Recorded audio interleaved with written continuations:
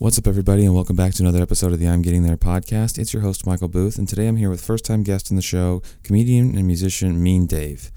It was really great to get to sit down and talk with Dave. I've met him on a show before, and I've seen him on social media, and so it was cool to actually, sit down and talk to him. He's a really nice guy. We had a lot of great things to say about music, which I think took up the bulk of this podcast, which is awesome because it was cool, to sit and chat with him about that. And then we also talk about comedy a little bit. So, yeah, it was really fun getting to meet Dave. I saw him last night, actually, at the Blue Lagoon, so that was cool to bump into him again. You can follow him on Instagram to know about his shows and stuff at mean_Dave. And then he's on Facebook at Mean Dave as well. I think Twitter also. But yeah, this was a really fun episode. So, thank you for listening. Thank you for checking it out today. If you want to follow the podcast so that you can stay up to date with the podcast on social media, it's at I'm Getting There Pod, all one word, on Instagram. And it's on Twitter at IGT_pod. And then also on Facebook, I'm Getting There Pod with Michael Booth. So yeah, go check all those links out. I post everything, post links to all the guest stuff that they send me and their pages and stuff too. So go follow that to, learn a little bit more about the people I have on this show. Also, if you want to subscribe to the podcast, you can. I'm on all platforms, Apple Podcasts, Spotify, Stitcher, and tune in, all that stuff. So go check that out. If you're listening on Stitcher or Apple, if you could leave a review on those platforms, I think there's options to give me some feedback. So please do so if you like the show and want to support it. And also, if you want to help the show grow and, support the show more than just, reviewing and subscribing and things like that, there's a tip jar link in the description of the episode, and that has an option to donate to the podcast. And if you become a recurring member of that donation each month, I have some private content that you have access to that are like solo episodes, some of my comedy, and some other stuff like that. Just kind of special content on there for you guys that donate to the show each month. So thank you for doing that. Thank you for supporting the show. Thank you for subscribing. And I hope you do enjoy today's episode with Mean Dave.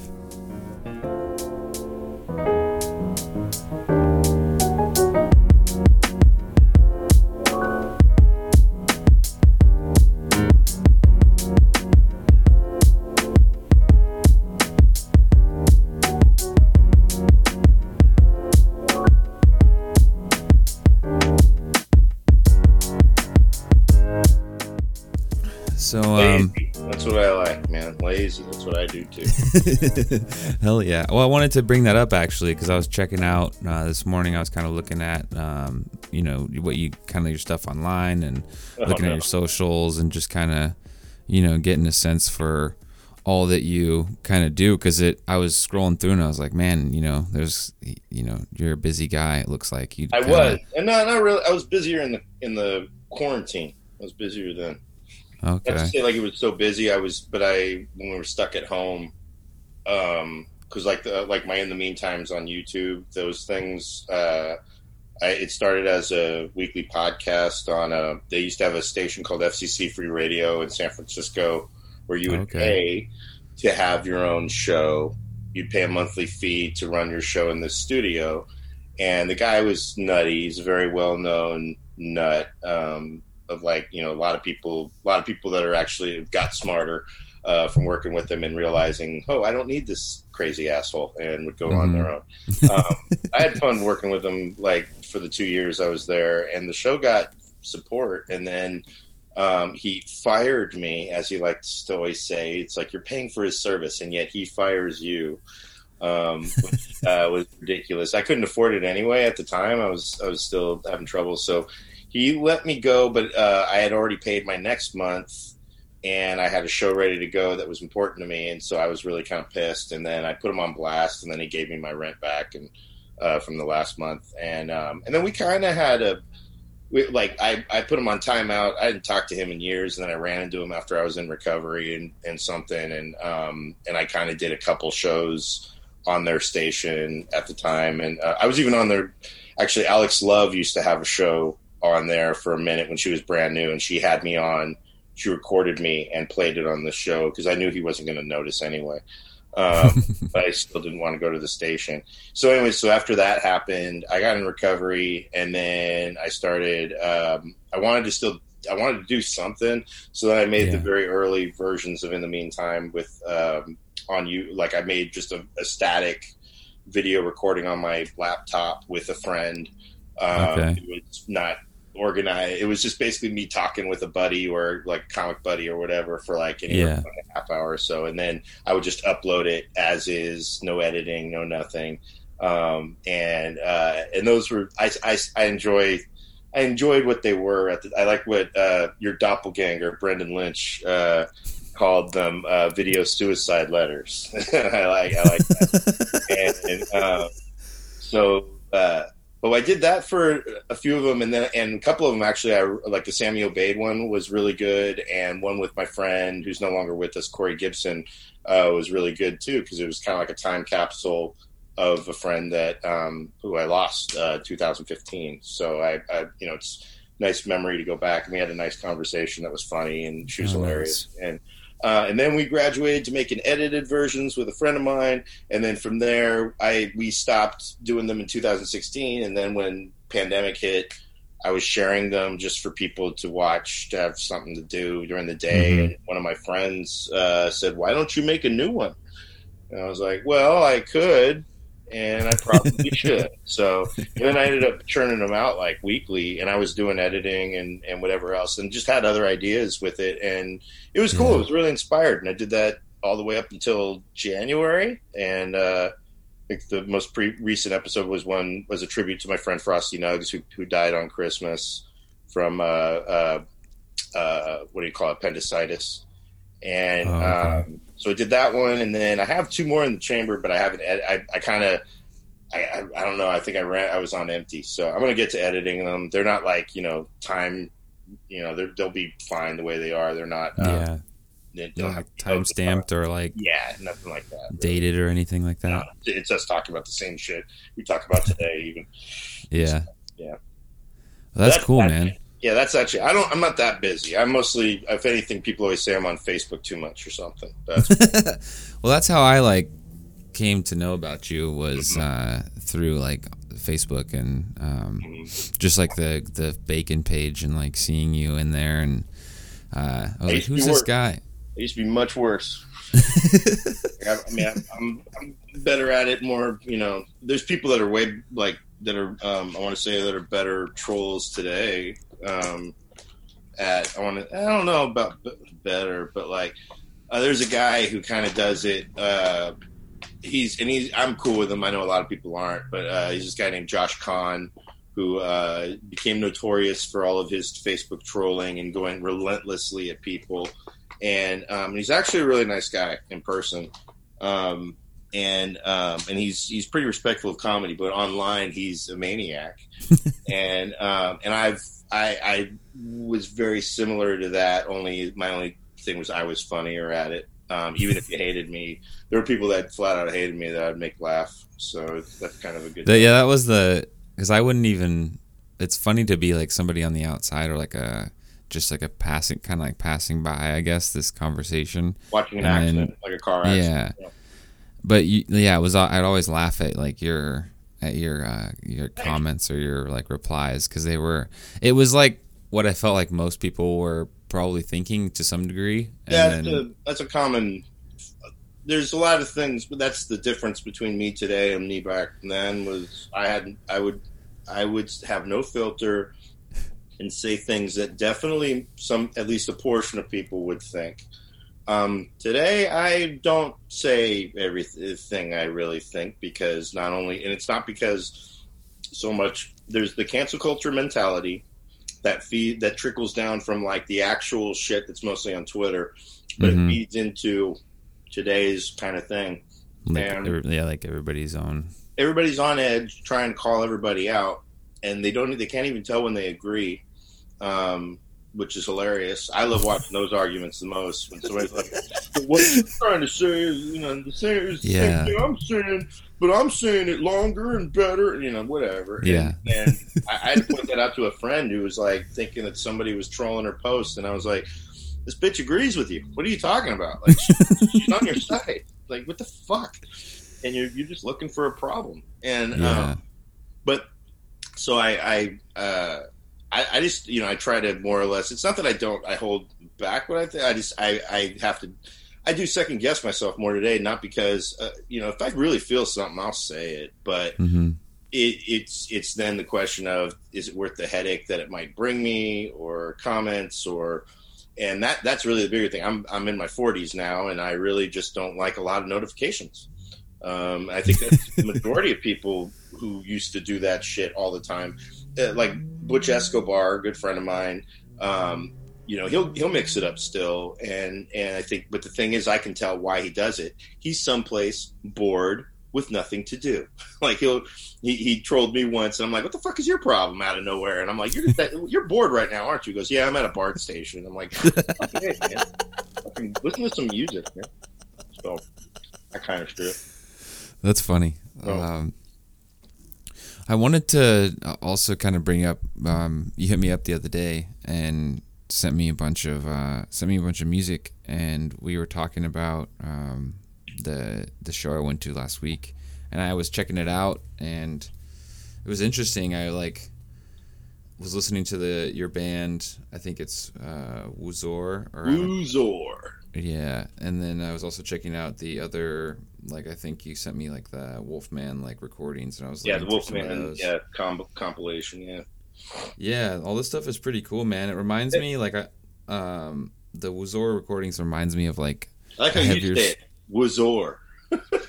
Yeah, I don't know. I was like unsure of the. We pronounced it Wuzor in our band. It would be pronounced by other people as Woozer because they thought it was like Weezer, and we're like, no, there's an O there, motherfucker. Wuzor. Okay.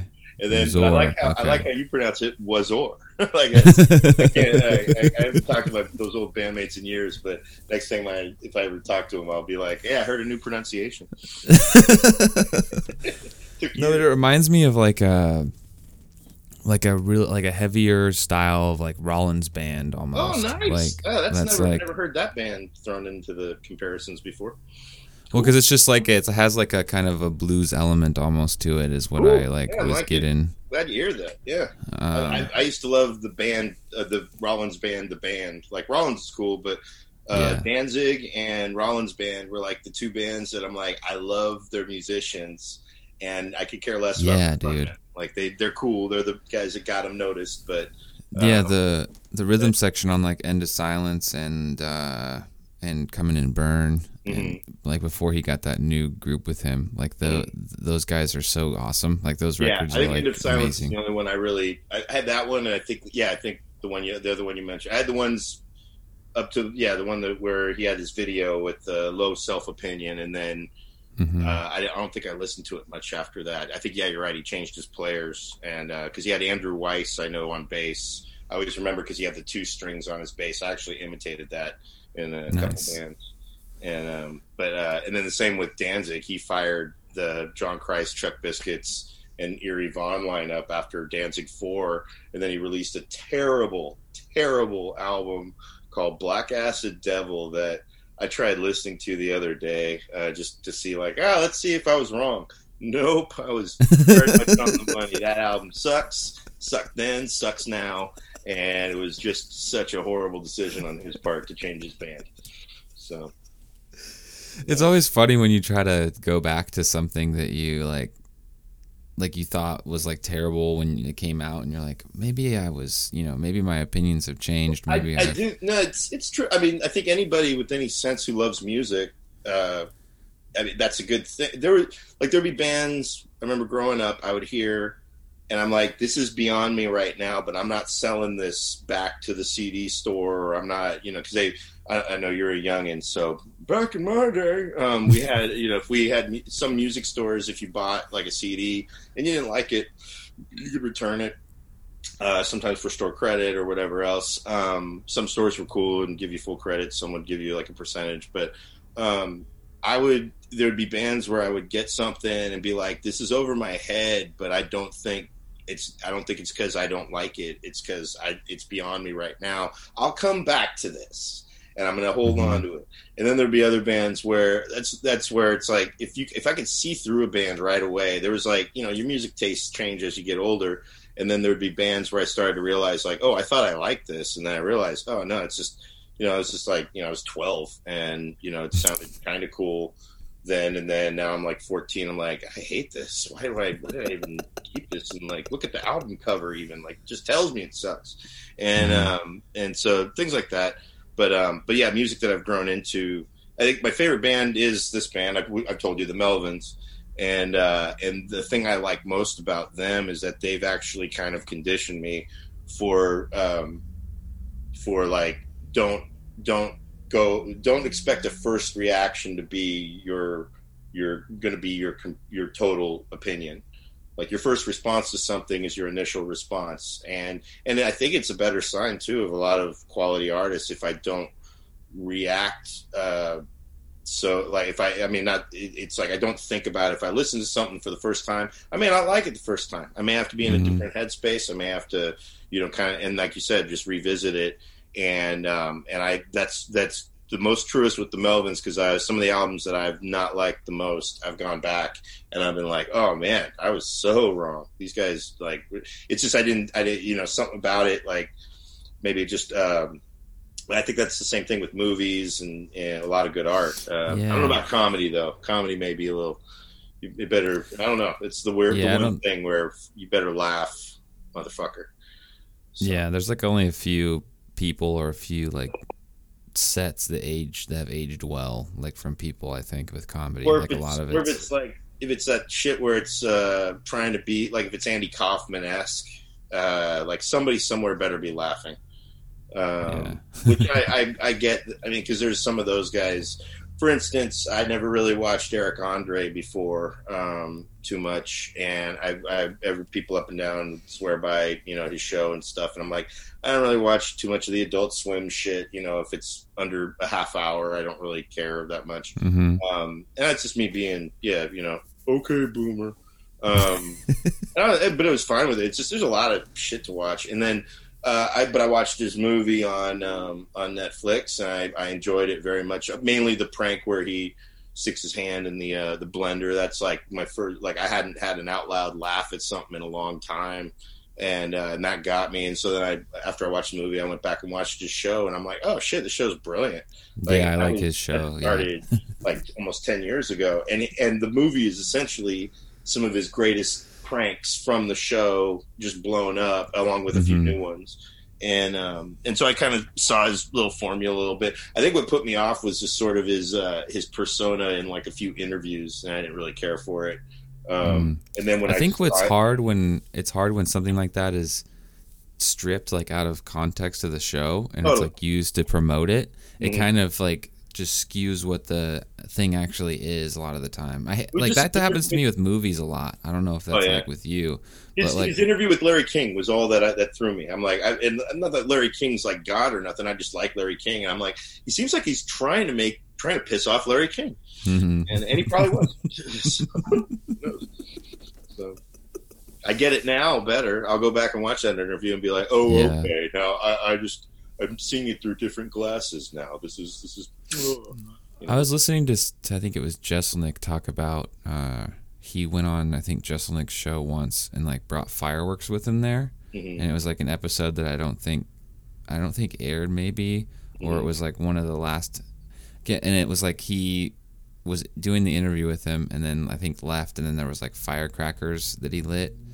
And like they're going off somewhere, and like Jeselnik was just standing on the stage, like didn't know what to do. Yeah, and he apologized right after, but yeah, he's just like I think he like thought. And can't imagine. You know, it was like a lot of the guests. That's the thing. Is his formula? I think was starting to where I still haven't watched all of season 5, but I imagine it became more troublesome to find people when they're aware of that it's kind of a setup prank type thing, and that people that you're getting are kind of like in this realm of like either like celebrity on the way down from their peak, or people that were kind of like kind of celebrity-ish, and because I don't know, I'm pretty sure that was deliberate. I don't know if it was done more so that they wouldn't know who he was or any, because there was a level of anonymity I know that he kind of went into it with.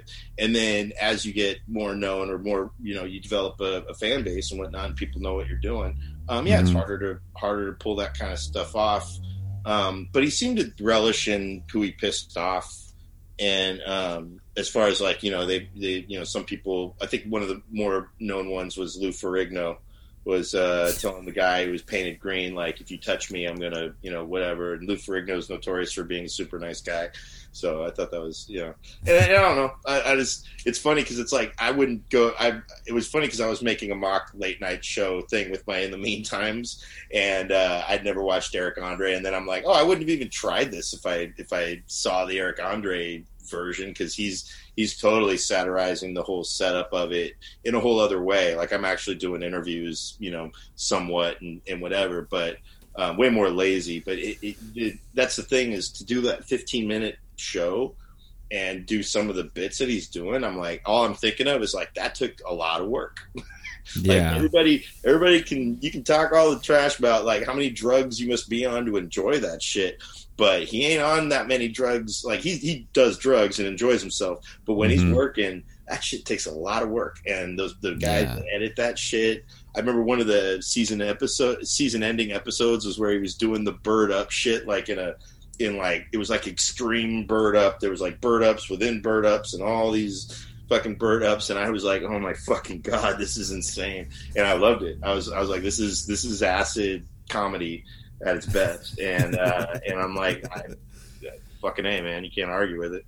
So yeah, it's like he's a big fan of underground music too. I mean, he liked he interviewed Mike Patton, was talking about Mr. Bungle and shit. That was one of his favorite bands. So okay, I know that. That's cool. He seems like a guy that would be like stage annoying. He seems like he has that energy though. Yeah, a lot of energy, but yeah, you could talk shop with him about some shit. I'm sure that you knew.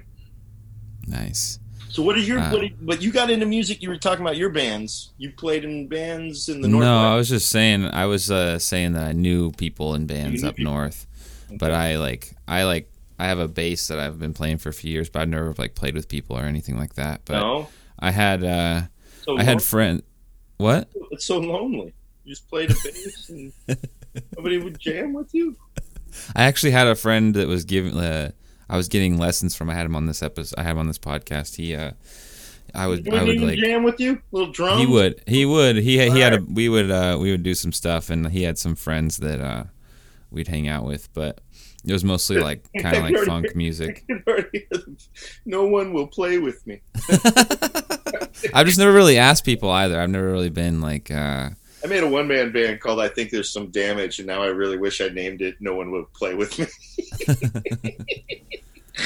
No, but I had up north. I had like several friends that were in bands, and I would go to their shows and like hang out with them and stuff. And how old are you? Them, I'm 28. 28. That's okay. Cool. Right on. But like it was more like kind of like fast paced, kind of like death metal type stuff, as opposed to like what I noticed like when I was at this show the other day is a lot more like hardcore. Like which I like too, and they're fast too. They're fast too. I'm not. It was just, I just like the scene that I was around was a lot fast more and dumb. That's what you want to say. I understand. Michael. They were just doing like a lot more like blast beats and stuff like that. But so you're into more metal up in the northwest, or are you saying like it was more technical kind of? Yeah, kind of. Up there, that was like the kind of what the scene was, and like what the bands that would come through. That was kind of like the Suicide Silence, like All Shall Perish, and I Declare War. All Shall Perish, yeah. Yeah, All Shall Perish. I've seen them I saw them like 3 times before they kind of stopped making music and actually met. You ever heard of the band Iron Lung? Yeah. Familiar? Yeah. My old band, Funeral Shock, played with them. I was friends with mainly John from that band, but I know Jensen as well, and they're hilarious too. Like those guys, they played like real tight, technical, short songs. I think they were like Power Violence related, But Nice. they were also Jensen. Namely, if Jensen wanted to be a stand-up comic, he could. He was fucking hilarious on the drums, doing, he's drumming, doing vocals, and then in between songs, just had the best, not jokes, just talking out his ass. He was just hilarious. There's been some, I've noticed that there's been some frontmen that from bands I've seen like at Warped Tour and like other shows and way back that like they had that kind of energy, like they were like carrying on, like in between like sets they would say some funny weird shit and you'd kind of like laugh. If they weren't doing that, don't be wasting time looking at each other in the set list like, you ready, like that was the thing I hated the most if I watched a good band, was dead air between songs, because a good band like that doesn't talk a whole lot. Melvins don't talk a whole lot to their audience. They go from one song to the next song to the next song. Mm-hmm. Slayer, same thing. Even Metallica, which for all of their shittiness is a great live band. But like bands that I would just notice if they spend a lot of time like, okay, well, is everybody ready? Like, well, and you notice too, like watching like live performances of certain bands after a while that they have like a routine in between certain songs. Like they have like a little set within a set in between that it's just kind of come like naturally, or it's like something that is like an easy way for them to go from like, one song to the next song. Like I like the way that I think it's like Queens of the Stone Age does that sometimes too. Like they have like these dramatic build-ups from like it gets quiet and then they'll like build up to the next song and they won't really say anything. Those are called crescendos. Yeah, it's pretty cool how like, just I've been watching a lot of like old concerts like from way back, like from the 90s, from the ancient times of the 90s. The old concerts. I always love when I hear what's old now. So, being an from asshole, the ancient no, it's okay. I didn't mean to. I was only in my 20s. I was your fucking age, man. No. What was like some of the like did you get to see anybody in like that time that's like worthy of? No, they're all crap. Everybody I watched turned to trash. No, I'm kidding. I started going to concerts probably when I was like, I think first concert I ever went to, me and my friend Jason were going to see Faith No More, who had just started to, receive notice locally, and they were playing at a club called the Omni in Oakland, which there were three basic like music clubs that we were shocked to notice. They said they had nights that would be all ages. Which, it's like, and there was the Stone in San Francisco, which is a well-known club, the Omni in Oakland, and then later One Step Beyond was in Santa Clara. There was also the Edge, which was in Palo Alto, and they would have a variety, like Stone, Omni, and One Step Beyond. They would have like, everything from like rock acts, metal acts, punk acts, funk acts. Okay. If you look back at their listings, I'm friends with the guy that used to book those shows too, and he posts sometimes some of the old listings, and you'll be surprised who you see listed in there before they blew up. And Faith No More was one of those bands, so they were playing. This was probably the last time they played at a venue that small, which fit like, I want to say like maybe like 500 people, maybe, I don't know, maybe less or something. Oh, damn. Yeah, it was, compared to like places I'd go, it'd be like the size, a little bit smaller than like Slim's or no, like if you've been to the Catalyst, it would be probably about the Catalyst sized, I would say. Okay. And it was this building in Oakland on Martin Luther King. It was when Martin Luther King Boulevard was not a particular, Oakland's still Oakland, but it's a fairly gentrified part of MLK these days. And back then there was a crack house that was across the street. Me and my friend were only like 12, and my parents were picking us up, so we could only stay till 11. And and they didn't list any of the opening bands. It was just Faith No More. So we were like, so stupid, didn't realize there would be opening bands. And so we go, show starts late at 10 o'clock. It was supposed to start at 8, it starts at fucking 10. So we spent 2 hours just dicking around. And then this band comes on that we've never heard of. We start hearing the crowd chanting the band's names, saying they suck. and that was Primus. And so this was Primus when Suck on This was a demo, and they hadn't even been signed yet, or they may have just been signed, because not long after that, Frizzle Fry came out.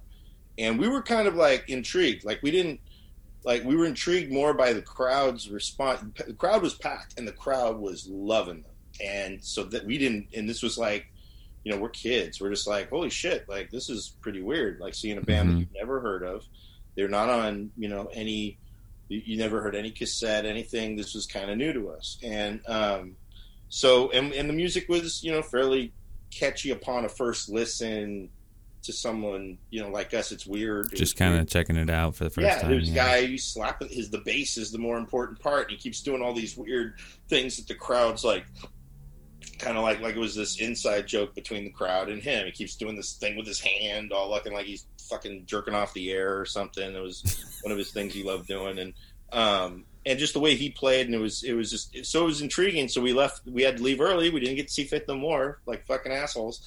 And we were like, oh, I wonder about that opening band, like that was weird. And so ever since then, we started going to shows here and there that we could stay for the whole thing. And I saw bands. We'd see bands at those venues. Most of the bands I saw, I mean, they were like, you know, they were thrash bands, because I was into the thrash metal scene at the time. So there was a band called Violence that was from Fremont that was starting to kind of get noticed. You know, Metallica kind of came from out of all of that scene. We got to see Metallica actually the year that they really started to suck recording wise. They had just released the Black Album, which was like, you know, there were people that didn't like Injustice for All, and that's fair enough. I liked it, but the Black Album was just kind of a little too hard rocky for anybody who was a thrash fan. And so, but we saw them at the Day on the Green, the last Day on the Green they ever had at the Oakland Coliseum, where the A's actually play. Yeah, they had it outdoors, and we got there early enough. We were in the very front section that, like, you got to go there early. You get the wristband, and you're like one of the few that get to be in the very front, which was great. Yeah. And you get to go in and out, so you can, you know, go get food or something. And that lineup was Soundgarden as Bad Motorfinger made them well known. Faith No More and that was when I think Angel Dust was out, so I finally did get to see Faith No More live. Nice. And then Queensryche, which is a band that, I didn't really care that much. They had a good album out that year, but they were like more of one of these hard rock bands that kind of was like, I never could quite figure out where their popularity came from, because they kind of took like a little bit from the glam rock. That they weren't like glamorous themselves, but they had like a very stylized vibe, and they had Operation Mindcrime, which everybody fucking jerked off to, and I'm like, I don't know. I'm like, they sound like they're a classic metal band, but they're good. They weren't bad. And they ended up having a bass so loud that it made me nauseous. They had a bass. Wow. The bass player was thumping the bass so loud, and I was like, and I ended up throwing up a hot dog. Everybody thought I was on drugs, and I hadn't even done drugs. I was trying to run to the bathroom, and I basically ran up this. You know, if you're in a ballpark stadium, you're running up these things, and then nobody knows why I'm trying to get through these people. Then basically, I just cough and I puke. Like, I ended up coughing all over my fist. Anybody who saw it would. All that happened was everybody just parted like the Red fucking sea. Like, saw me puke on my fist. Which is what the funniest part about it is, everybody assumes I'm drunk or on drugs. I'm a little kid at a concert, and everybody's being super helpful. And I'm just, all it was I ate a hot dog, a ballpark hot dog, which I love, and it wasn't making me sick. It was the bass that was thumping and just churning it in my stomach. So once I threw up, I was fine. Just washed off my hand and went back. I felt that feeling before a little bit, where it's just like the bass is a little too much for you, and it's hitting you. I'm a kid at a fucking concert, man. I was excited, and Metallica was great that night. And they played very minimal. They didn't play many of their shitty songs from the Black Album. They know their bread and butter. They know they're not like, they keep writing new horrible albums, and It's like no And one they just likes keep them. playing Creeping Death and Play.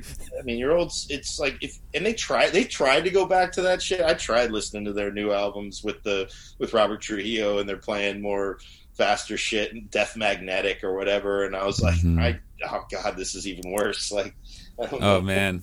It's like watching Pops. I don't know. I grew up on them. That was like my mom and my dad's like major influence on me was they just played that all the Death Magnetic. Like, no, they played like Metallica, like they played like Ride the Lightning and like Master Puppets and and so I agree. They're not I don't really. I like listen to those albums because it's like nostalgic, I guess, or something. But I agree with you. Like I saw them a few years ago with my mom actually, because she actually got to see them in '89 when they were playing in Seattle at that live show that they recorded there, cool.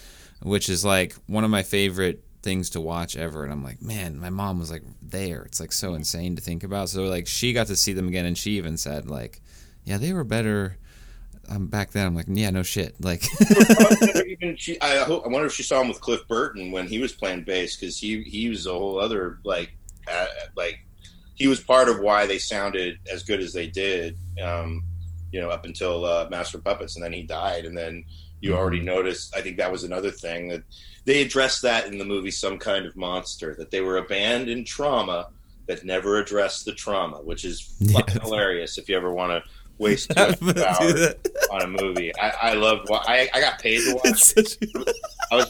I tested DVDs for Sony in like the mid 2000s, and that was one of them. That was one of them. Oh my god! I was watching that movie like fucking crazy with the commentary track. They gave me a song title actually, because the best part of the movie is when they basically tricked Dave Mustaine. Lars goes over to like talk to Dave Mustaine to kind of make amends for the situation in the past, because in case you didn't know, Dave Mustaine's entire career is all a resentment towards being kicked out Metallica. That is bottom line, from the name of his band to taking some of the riffs from songs that were already established as Metallica songs and using them for his songs. Like the whole fucking career is like a fuck you to Metallica. He even chose the name Megadeth because Megadeth shows up in the M section before Metallica. That was his reasoning there. So so here he finally confronts, or Lars goes to meet with Dave, and they have this heart-to-heart that they're filming, and Dave's understanding is the filming was for their band therapy, and that the guy was basically telling them they've never resolved these issues with their other players, and so Lars basically apologizes and on behalf of the band, even though he's the only one there, and then Dave pretty much lets his heart out, like, and tears up, talking about how that was like one of the hardest parts of being that not only was he rejected by his friends at a crucial point in time when they were just before they were about to be pretty successful, but that now that he's also reminded of it every single time he turns on a radio station and he hears their songs. And I'm like, that's a really fair fucking what's funny is like Dave would probably, I'm like, if he would be more open about these things, I think be more and stop being like such a forced dick that he always was. Because I never was a Megadeth fan, but I love Rust in Peace. I think Rust in Peace is like one of the best albums, just start to finish, of any music genre. It's just and I even when I first heard it, I was shocked at how much I enjoyed it the first time. And I still listen to that album today, and I just think it's an amazing album. From just I can put it on and listen to it all the way through to the very end, and love it. And I think that's kind of representative. He just got sober at the time for the first time, and like some other shit. And so here he is having this moment, and then they didn't tell him, or when they basically, again, he was vulnerable in that. In the confidence of like knowing that this footage was going to be used for their therapy, he wasn't told it was going to be used, put into the movie and stuff. I think you muted yourself, or I don't know. Oh, Did you hold say on. something? Hello, can you hear me? Yeah, I can hear you now. Oh, sorry. Yeah. No, yeah, I watched that, and I didn't know that he like didn't know like that was wow. So the directors talked about was listening to the commentary. He was pretty upset when they found out, when he was told that it was going to be used for the movie. They paid him too, like, and he cashed the check as the director said. He said he just wished that Dave was a little more positive in the release of the movie, because he came out publicly calling it should be called some kind of bullshit. Which when I heard that, I'm like, I was trying to find a song title for a Funeral Shock song about friends stabbing you in the back, and I was like, that's the title, right? Holy shit, gave me the title, some kind of bullshit, and it was like one of our more popular songs during that time. So I was like, hell yeah. No, that's pretty. I mean, that's stuff like that where you don't know it's going to be used for something. It feels so violating. Like it is. That's where the money comes in. You throw some money at him, and he's the thing about it. I think what sucks. They're friends too. They became friends over time. I mean, you get older, and you know, they as much as Mustaine wasn't in Metallica. Mustaine's has achieved level of successes and has shot himself in the dick several times over to other issues. I mean, he just got in the news again today. I mean, it's like Metallica's probably wondering if one of them should have a video of them jerking off to some fucking 19-year-old online. It's like, because now Megadeth got back in the news. Yeah, and they I've been following that too, and that's been hilarious. Oh my god, it's so fucking stupid. I'm like, I'm also thinking like, Dave Ellefson. Like, I get it. If she's young and attractive, that's great.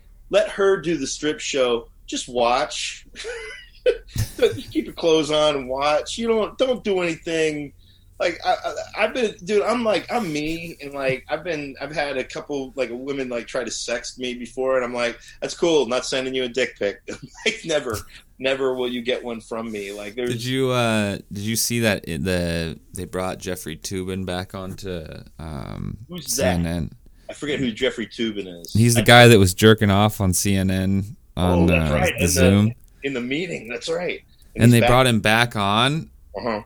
Oh, I have to send you this if you haven't seen it. It's so funny because they talk about it with him, and it's so awkward. I was watching this interview, and she's like, "Yeah, I think that the lady interviewing him is like, would you like me to recap why you were let go?" Yeah, totally. Yeah.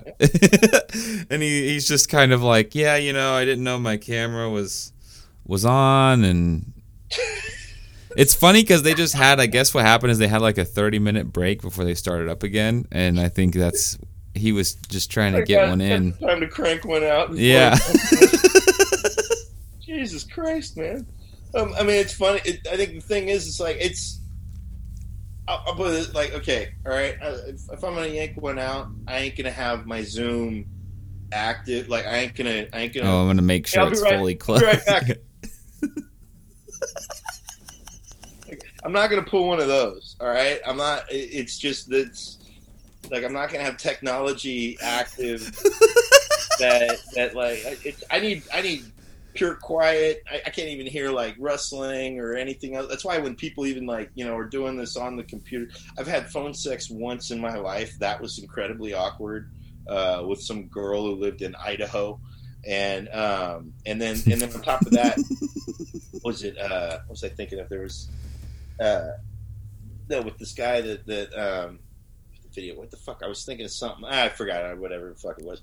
I just think it's just one of those things where, like, you know. Now I remember.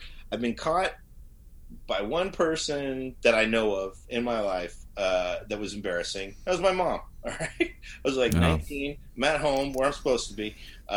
You know, and she was just trying to let my cat in my room. And fucking A, of all times that my cat is waiting outside my fucking door. But it was bound to happen. It's a numbers game, you know, when you're at that age. And I just love my mom's reaction. She goes, "Here you go, Flubby." That was her nickname. Her name was Flower, but, you know, we call her Flubby. She goes, "Here you go, Flubby," opening the door. And I'm like, and I just yank my covers over my, and she goes, "Oh, what's David doing, Flubby?"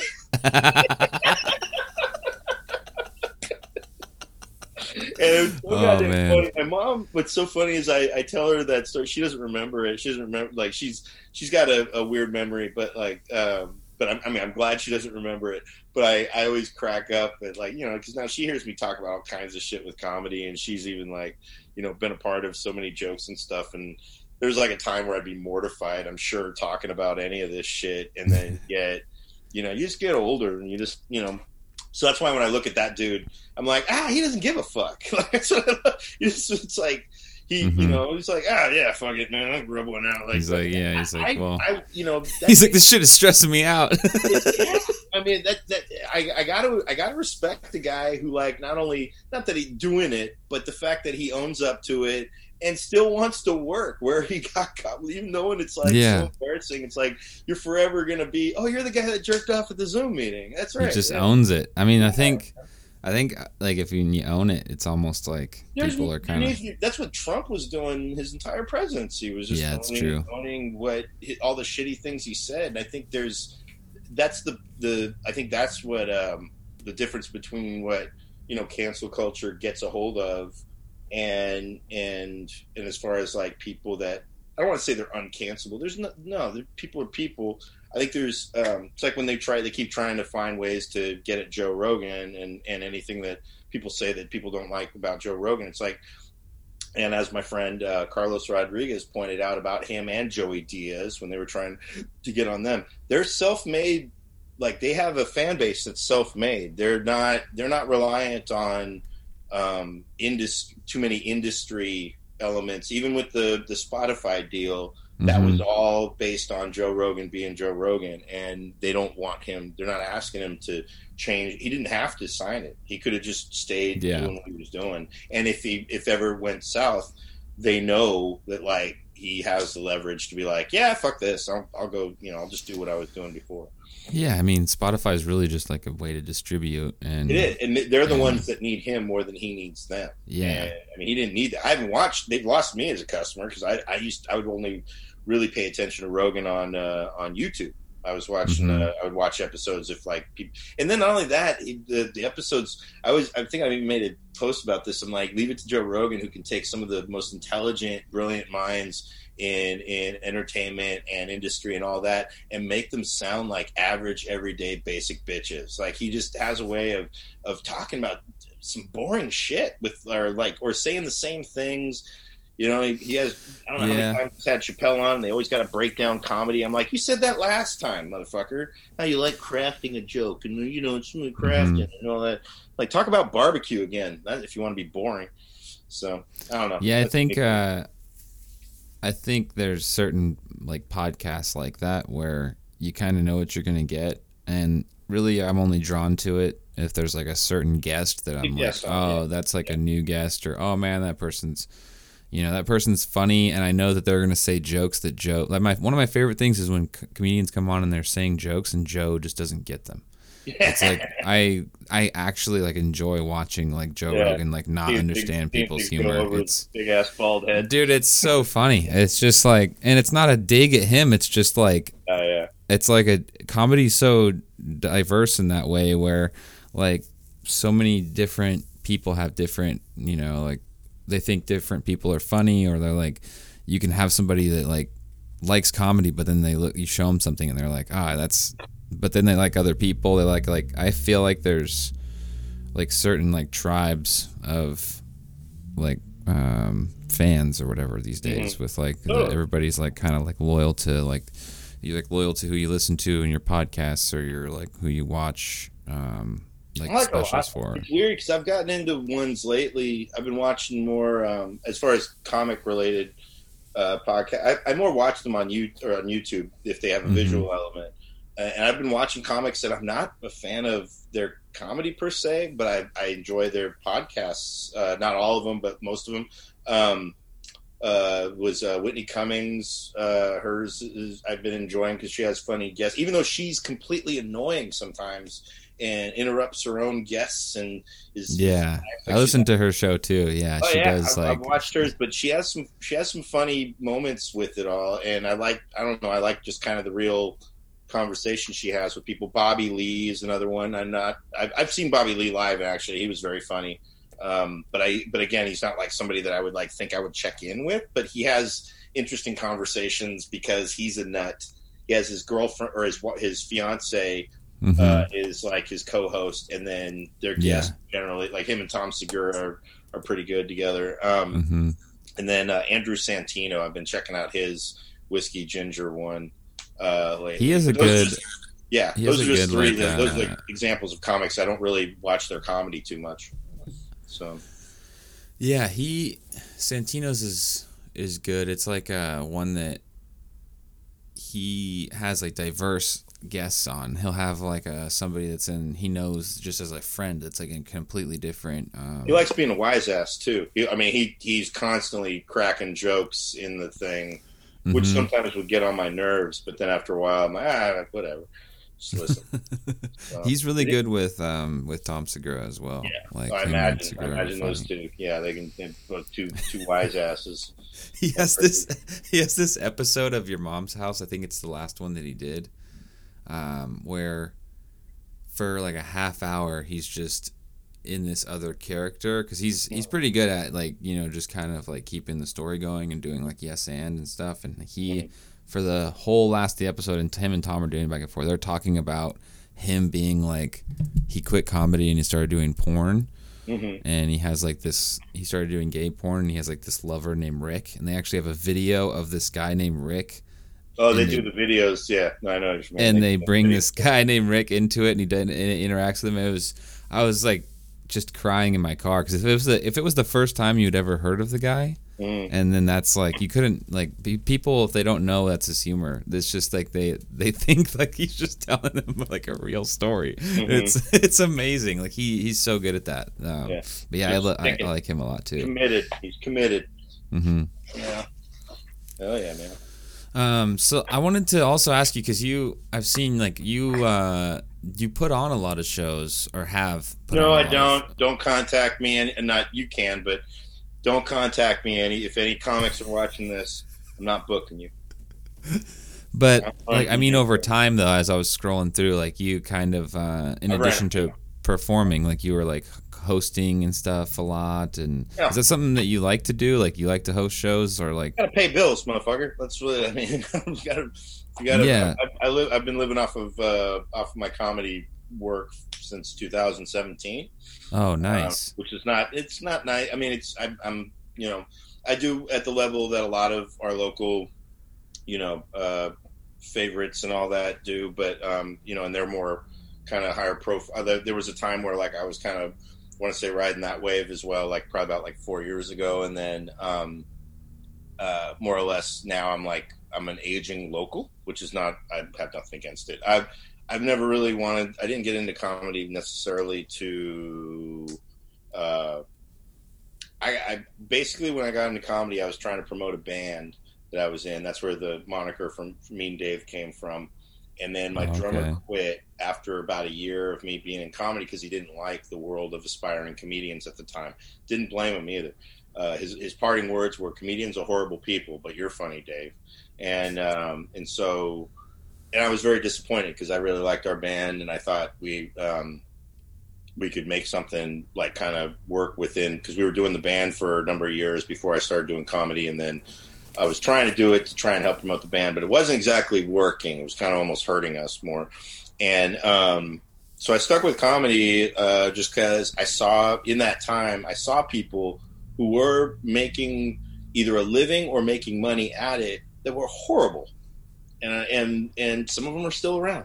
And it's not knocking them. I've gained more of a respect for them now, being that what comedy at the time, it's like I was just like any other viewer. I wasn't objective about it all.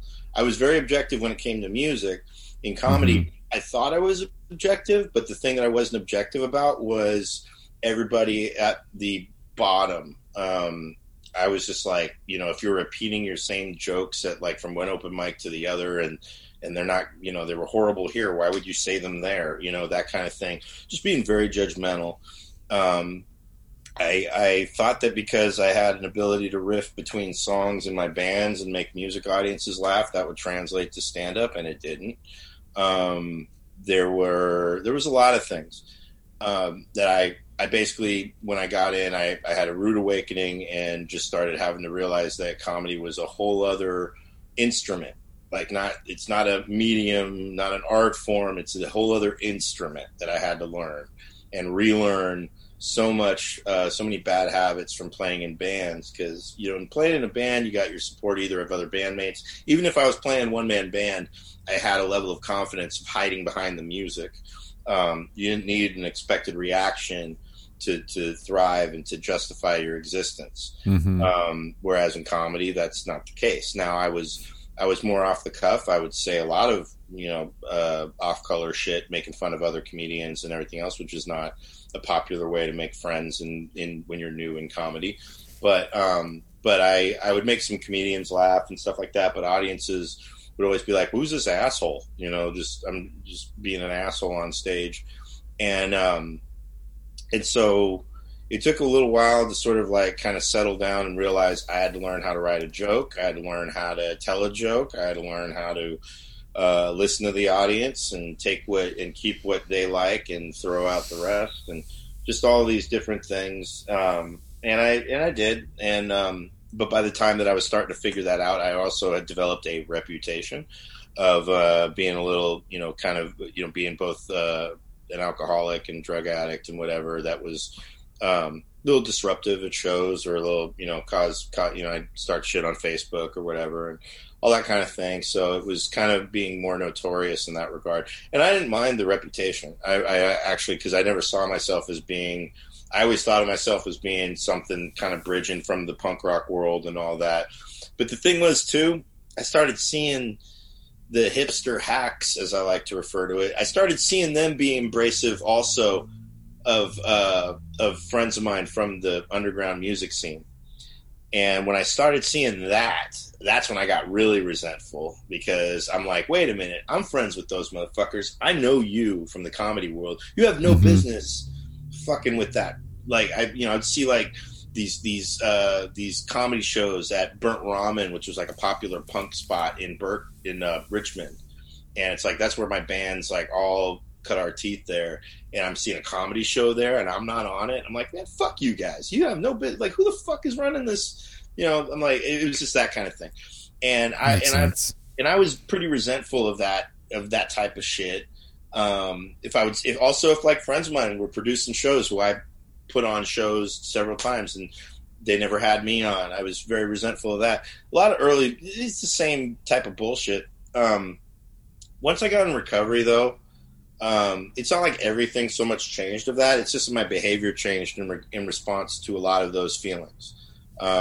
So I'll dare say that I get along so much better with people that I may not like or may think I don't like, until I've actually become friends with people that I flat out hated back in the day. And I wouldn't say so much like we're friends, but we're friendlier, and I can have a positive conversation. Some of them have even been, have said words to me that, like, I told one guy I didn't really care for back in the day, and we're cool now. He's got a family, and I'm in recovery. And we were in the green room at Punchline one night, and I told him, it was like, you actually gave me one of my best compliments after I hosted at Rooster T. Feathers for a tryout, and I knew I hosted the fuck out of it. But I don't really toot my own horn too much about anything, but I really hosted a horrible night there. Like, very well, because it was a lot of bad comics and some good ones. He was one of the ones that had a good set. We did not like each other at all. We were not friends. We were not anything. And one of the best compliments was after the show. He comes up, he goes, "Mean Dave, you know I hate your guts, right?" And I'm like, "Yeah, feelings mutual." And he goes, "You hosted you were an excellent host tonight." And I was like, "Cool, well, thanks." And that's a genuine compliment. Someone, I've paid those compliments too, where I can't stand somebody, but they had a great set, and if I have a window of communication, be like, how much it hurts me to tell you had a great set. That's a genuine compliment. So, and so as far as like running shows, I've ran shows. I think I've always ran a show since 2011. I ran an open mic at the place called the Hookie Lao. We only had it for like half a year. I was running it there, and then I liked hosting because a lot of people didn't want to host. I always felt that, especially once I started getting booked more, people were more encouraged. Like, people would want to book. Nobody liked hosting. Yeah. I think a lot of people still don't like hosting. I don't mind hosting. I think hosting is actually a cool, especially if it's your show. But it's a cool way of being like it's like you're the parent of the show, and you want to take care of your show. You want to make sure all of your lineup has good opportunity to thrive in their set and all that. And I run shows in tough rooms. Those are my favorite places. Because also it's fun. I think Dave Chappelle said it best. You really see how funny someone is when they're bombing, and it's not to see. I don't want to set them up to bomb, but I do think that you really do see there's more growth in the struggle than there is in just everything going your way. Mm-hmm. And I've seen people who are really funny. Granted, nobody really wants to work for $5 in tips at a far drive away or something like that. But everybody needs rooms that aren't open mics where you can practice working on a set that's 10, 15, 20 minutes long. And I had rooms throughout the years that were kind of like that. And I have my shows where it's like they aren't, I tend to run more workout rooms than I have fire shows, as they like to say. I hate that term. But I also, in every show I've gotten, I don't seek them out. They kind of land in my lap. So it's sort of like somebody's looking to run a show. And I've actually had to turn down shows to run that other people ran that then I was like, fuck, I wish I said yes to that. Classic thing. But yeah, so it's just, like right now that things open back up, I'm running Vinny's Bar and Grill, which is now my longest running show. It's every third Monday in Concord. That's a tough room show. Nice. It's not for much money or anything, but they treat us really well.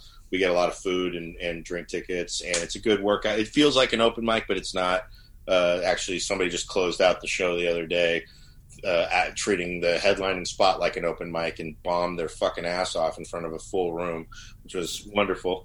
And then, so there's that room. There's we just started a show in Newark at O'Sullivan's every first Wednesday, which is not my idea. That's in Fremont, right? Newark, yeah. Okay, yeah. It wasn't my idea. It's my buddy Mike Bucci's idea because he knows the guy there. And I said, that place is nothing but trouble, man. Why would we want to start a show there? And he told me the setup, and it actually went pretty good. It went okay. It was a little wild, but it went pretty good for what it was. But we had neighbor complaint. We're having to readjust for this next one. But sure enough, then he tells me everything that happened after I left, which was everything I said that was going to happen. And basically my co-producer got provoked by some asshole who was drunk. And next thing you know, it turned out to an all-out brawl in the parking lot, which was hilarious to hear. And I was like, that's why we need to start the show earlier and get the fuck out of there before 9 o'clock.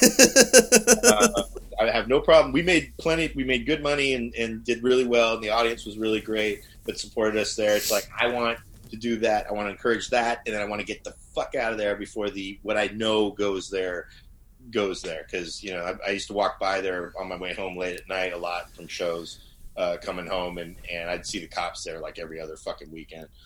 And then another show I'm going to be starting back up my Ohlone Cigar Lounge show, which is like once every 3 months, and that's a good show in a room full of dudes smoking cigars and a few ladies. Nice. And then the other one I think is Lily Max. I'll be running a couple Mondays. Oh, I heard about that place before. Yeah, I'll get you on that one. That's it's in Sunnyvale. Okay. That'll be starting back up in August. I think they just did their first show back recently, and then or it might still be coming up. Paul Conyers is headlining the first one, and then I'll be running the week 2 of the weekly Mondays, or I think I'll be running like the second and fourth Monday there coming in August. So yeah, like I said, and that's a good room. That's a fun room. Like I've had a lot of good times there, and I used to only run one night there, and then now I'm like, I think they're losing people, so I'm going to be running 2. So yeah, cool. Yeah, I was talking to people the other day too. I think the Blue Lagoon is starting to come back in the next month on Tuesdays. I'm at the first one coming up. Oh, nice. Yeah, I think I'm gonna be there too. Yeah, I'm excited. I'm just excited for all the, hearing all this stuff about and seeing all the posts for like shows starting to pop back up. Yeah, you got a show in Salinas, right? Tonight, actually, yeah. I'm excited about that. That's gonna be fun. Starts at 8. Have you done that show before? You've ran it there before? Yeah, I've been running it there actually since like 2019, I think. I was doing it in their basement once a month before the pandemic, and then we started doing it in their like beer garden, and I think this is the last time I'm doing it in the beer garden, and next month we'll be back in the basement. So they have this dope basement that fits like a ton of people. We've had like 100 people at a show before down there. Wow. Nice. And it's really fun. Like, it's just I was doing it while I was doing it with no host and just putting a bunch of comics on there and just having them bring each other up. But then I started having a host again. I felt like it's a little bit better with such a good, like, big audience to have like a host, especially in that kind of environment. I feel like, and like, I try to have like somebody with like high energy be a host too, because it's just like I feel like the crowd in Salinas, it's just, I don't know. I know you probably know this too. Just going around different cities and doing like every place is a little, like the people are just a little different, and it's just like the energy is rough, and man. Yeah, This is a rough town. They got the prison, they got the gangs and all that shit. So I'm sure there's which I didn't know. I still don't really know like a whole lot about. Like, do you live in Salinas, or where do you live? I live in Marina, and I've only lived in California for like 4 years. I'm actually from like, up north Washington, but when I moved here, I moved to Prunedale for like a couple months. It was my first like California experience. Oh my God. And I was like, wow, this reminds me of kind of like back home a little bit, just because it's just like really rural. And I played in Prunedale. I played at there's some shack on the side of the freeway that had a venue that we played at. Nice. One of my bands. Yeah, we had like an all day festival there, and we'd always laugh about our big Prunedale gig. Yeah, and then I moved to Salinas, and I didn't know anything about it, and I lived on the north side, and I was working as I work in cannabis, I was working at a cultivation like out on one of the like on Old Stage Road way out there, and then I've just like started doing that show, and that was like the first my like spending time in that downtown was like side like through doing this comedy show, I've like learned about like the community, I guess, and the people, and like more and more about like the area. Just this kind of. Are you building up to being terrified enough to leave Salinas sometime, or? I do want to like get closer to the scene because there's not, it's pretty far south from like where everything is happening, comedy wise. Matt Gubser? Do you know? Yeah, he's actually gonna do. We've been talking about he's gonna do my show, I think, and pretty soon. And he's from there. Yeah, he's from that area. Yeah, he was telling me like, I never like did a comedy show there, like, and so he's. And there's a reason for that, I'm sure. No, I'm sure that's good to hear that you got a show that's like doing well there. That's good. The bar is pretty cool. It's right at the like the old town downtown in that. I don't know it. I just know there's that town. Where's the town that there's a town not far from there that Pete runs a show at in a bar. Oh, Hollister, I think. Hollister. God, yeah, Hollister, the motorcycle mating town. And I've headlined that show, and it's always, and I've had great responses. Doesn't make me want to stick around long. That's the thing that like I love performing in different places, and I love meeting people and stuff like that. But it doesn't make me like sit there and romanticize the reality of it's like there's still a prison there. There's still like still gangs that are very dangerous and shit. And I think one of my favorite shows I got to do in a small town was this place called McCallamy Hill.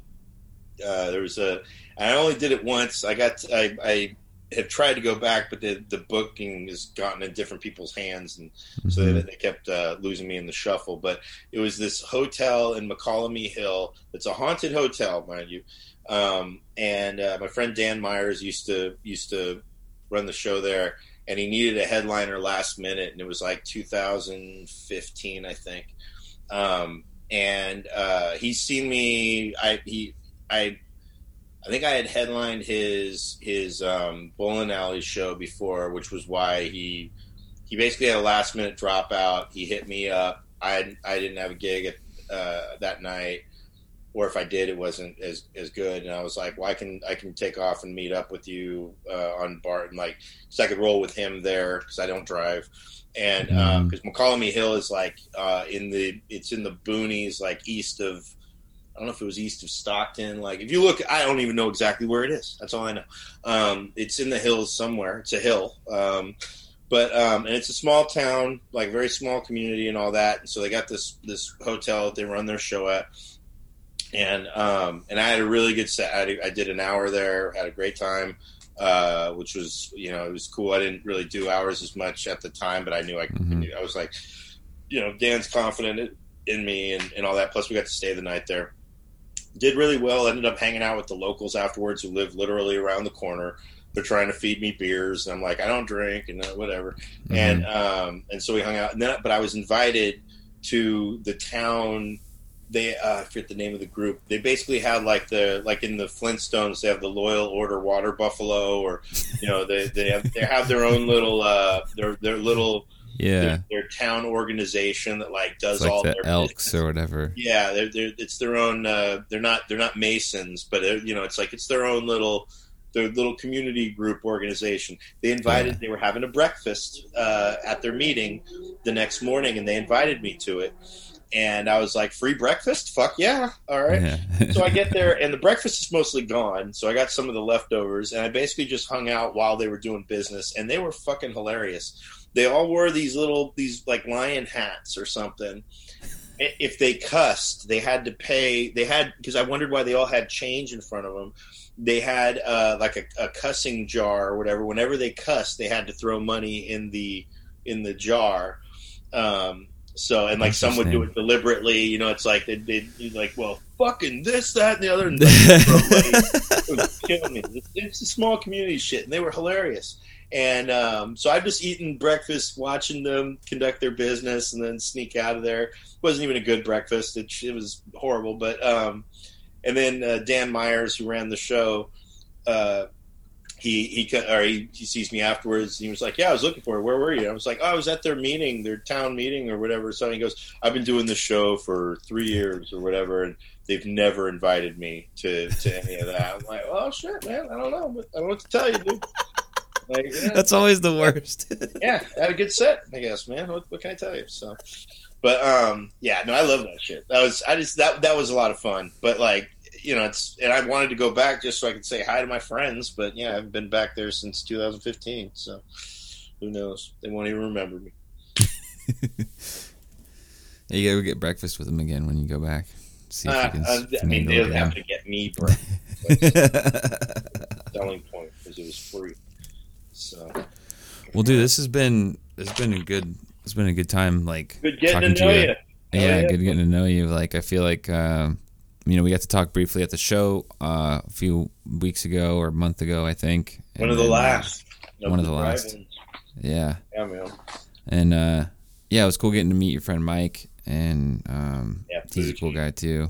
Have to have you guys come down here sometime. Yeah, man. We'd love to do the show down in Salinas. And vice versa. We'll have you come do our shows, man. Yeah, for sure. Yeah, I used to go to. I had a friend he moved to Chicago, but him and I were pretty like trying to go up there a lot and do open mics up there, and we were going to the Florence, like trying to go to the Florence as much as we could over in Niles. Because I feel like that's one of those rooms like you were describing that's kind of like a tougher kind of room, and there's some nights it's really good, but yeah, that's definitely like a divey tougher room. Have you been to Pete Munoz's Woodham's? No, but everybody keeps telling me that I need to go, and I know that's starting up. Woodham's is a little more livelier, it's like open mics. They'll have a lot of good energy 1 minute. Next minute it'll all be, nobody will pay attention to you.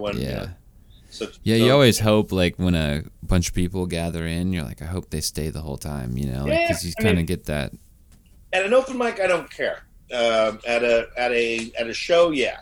at a show, especially if it's a free show and you're hurting for an audience and you want people to watch, and I've had many of those moments. But open mics, I never really cared too much about whether it's just comics or whatever, because it's really, I've always found that the best attitude at an open mic is to see how confident you are in your own material, regardless of the outcome. Because like the fact is, and I think this is one of the things that a lot of comics don't even think too deep. A lot of aspiring comics don't even think too. How much do you believe in your own material? Because do you believe in your material to such a degree that you can deliver it with the same level of energy that you would have at a packed fire show? Then could you perform that level of energy to an open mic that really just doesn't have anybody in there who gives a shit? Mm-hmm. And are you? Because the fact is, if you need to feed off of that energy that they're all saying, and some do, that's fine. But then I always love one of my good friends is a comic named Jay Rich. He's a very good comic. He's a dude out of Oakland.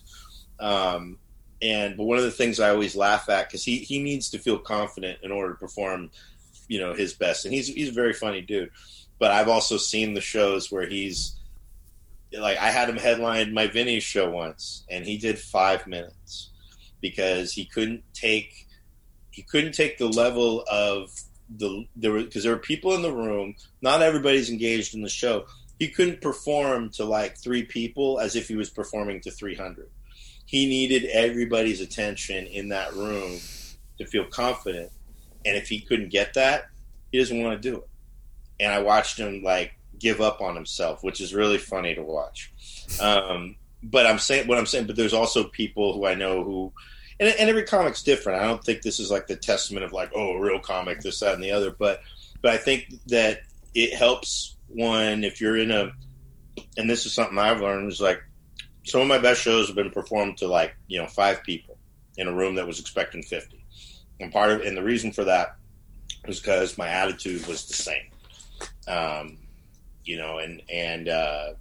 lot of times, it's one thing if like, oh, you're not going to get paid or something like that.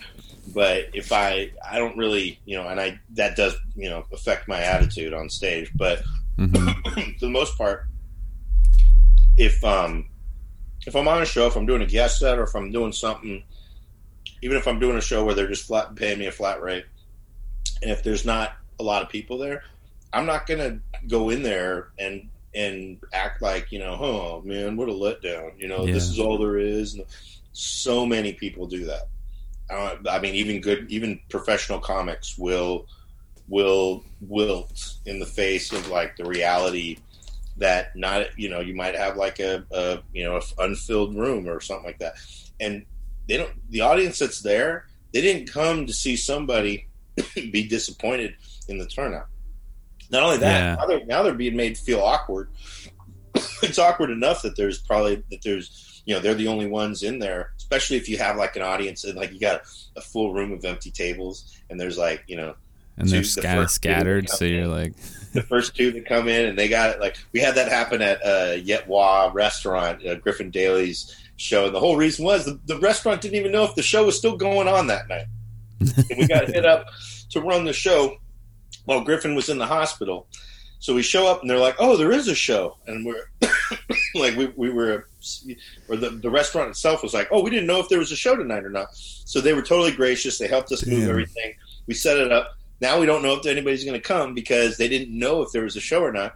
And then these two young ladies walk in, and they couldn't have been nicer. They were just these 2 young ladies that just came in for the show. They knew about the show. They sat down, ordered food. They weren't going anywhere. They came for the show. And we're like, fucking dope. All right, so we got at least 2 people. And then 2 more came in. So we had an audience of 4 to start off with. And then from that point on, then a few other people. By the end of the night, we had 10 people. And it's in a big room, but they were 10 of people who loved the show, and they all tipped. And it was, and I don't think there's, and I tend to bring an energy that's like conscious of that. If I know the comics that are like the hot shit, fire lineup motherfuckers that like don't they wilt in those in those situations. And I'm like, and it's like, and I don't want them to learn how to do well in those things. I want them to still suck. Those things are going to only hurt you in the long run, because it's not a business of like get there and it's like I don't know. Everybody always this comedy is not attractive. I don't get why anybody young wants to do this shit. I didn't want to do this shit. I wanted to play in bands and shit and be in that scummy world. But comedy itself there's a reason why these motherfuckers kill themselves. They live depressing lives, and even the best ones, it's like there's a level of work and all of that shit where I'm like, it's not attractive. I don't get why people think that it's like it, especially young people that want to be woke and all this other shit. And I'm like, this is not for you. I don't get why you try so hard to do this. Like, there's nothing wrong with having a good tech job and being the funny guy at the office. What's wrong with that? There's more self-esteem there than what you're going to seek in the long run in trying to be a comedian that I don't think exists. Like, I don't know. Anyway, that's just my own little fucking that's why I like the outcasts and the weirdos and all that stuff, even the ones, I don't know, because when I grew up on comedy where they were weird offbeat people and they had different perspectives on things. It wasn't popular. It was like, people would go to the shows, they would love the shows. You have to like seek it out.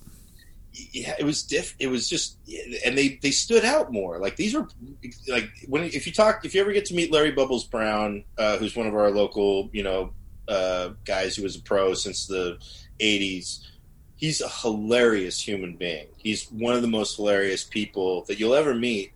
And one of the things is he's a working comic he's been on Letterman twice. He's had other TV spots, I'm sure. He's appeared in some movies, but for the most part, the thing about him is he's one of the most hilarious people that people of all ages, kids will see him, old adults will see him, and people will find him hilarious. And just as a regular person, just being himself, he's really just a funny human being. But one of the things about it, he's not one of these people that's trying to like pitch himself every, trying to find a niche and all this fucking shit that I don't know, and he came from another era of them hustling, doing that, and it's like now it all involves technology, and he's older and whatever, but still, you can put him on any one of these fucking shows that anybody puts on in the Bay Area, and he'll kill on any one of them, and he doesn't even have that level of confidence in himself. Like, I've seen it, I've seen him on different shows and whatnot, and it's, I don't know, it's just one of those things where again, he's a guy that's a comedian to me, and there's Tony Sparks we talked a lot about. He's a local. A couple other people have brought him up too on this show and said good things about him as well. Him. He's the godfather of Bay Area comedy, as people like to say, but he's also just a very encouraging spirit in the world of our local stand-up comedy community, and a funny dude, very funny guy. and he knows even more of the history of the area. So, but yeah, I go on forever with you, man. Hell yeah, man! I just ate a where can people follow you and stuff to check out? Like, the fuck alone, Michael. That's what they can do. You can look at YouTube. In the meantime, with Mean Dave, I have my channel, Mean Dave channel. There'll be new episodes coming soon, but there's a backlog of old episodes. Go check them out, man. They're timeless. Hell yeah. Timeless relics of the past. And then easiest way to find me is on Instagram at mean_Dave. Nice. Or Twitter is at meandavetime, where I say things that probably will get me canceled, I'm sure, in another 5 years, if anybody cares. I was just saying, if I get any job in the public eye, like, I'm sure there's going to be like, all they have to do is go back to my Gilmore Girls tweets when I was live tweeting, watching Gilmore Girls episodes. I know I've said some cancelable things during that time. The entire time. It's true, man. It's like I can't. I've tried to scroll back to them though on my phone, and it keeps crashing. So I don't know how. I don't know how whoever goes back through tweets, like whatever high-powered fucking industrial technology they got like they got like servers in a room where it's like, we're going to comb through Seth Rogen's tweets right now. We're gonna look through them. We're gonna find the needle in the haystack to get this motherfucker canceled. You know, it's like all of that shit. I don't know who has the time. You know, and all that shit. These fucking losers that are just on the internet, on the Twitter all fucking day. And my buddy right now, he actually lives he's in Gilroy. He has a band called Bassgaper, which I fucking love. And I've played a song on it recently. Nice. And he's just released a new album. I knew this was going to be he had this band called Gape Tard and now Bassgaper, where the whole song titles and lyrics are inspired by problematic tweets. Like they're inspired by things people have said or samples and all that, because the cancel culture to him is just a fucking, like, it's hilarious, and at the same time he just like sits there like, oh my god, I can't believe we're at this point. And so he purposefully titles songs like, you know, words that, you know, get you canceled, and but no one pays attention to him that much until recently. And now like he has a promo for his new CD, and it's basically the tweets of people that have been like imagine this 50-year-old guy, like, now they're attacking his age, they're attacking the fact that he's white and all this other shit, and it's like and he goes, they haven't even heard the album, so imagine how good it is. And so he's doing that thing of standing kind of what we were talking about earlier, of just like if you I forget the term you used. It's not standing your ground, but it's like, it's essentially, they're just owning up to it, to it. And he isn't saying anything that he hasn't said. He knows what the climate is, and he's trying to. I think that's kind of the point. It's like it's not to say that like whatever, you know, trying to be better people is wrong, but it's also like, you know, being wrong is funny sometimes too. And context and all of that. Yeah. And I think there's a difference between, you know, hate speech and also saying things that are definitely like, you know, that are the words that are like the, you know, the textbook words of all that stuff, but in a proper context, they are words you can just laugh at, as long as you know. But you know, it's juggling fire, as I like to say. You know, hell yeah. Fire. You want to juggle fire? Learn how to fucking juggle first, then add fire later. So, all right, dude. Hell yeah. Good talking to you, dude. I'll see you around. Yeah, man. Yeah. Peace.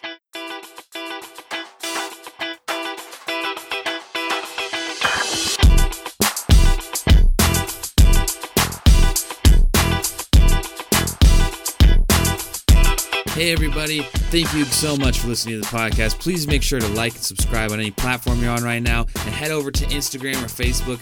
Give the page at I'm Getting There Pod a follow to continue to stay updated on this, and we'll see you next time.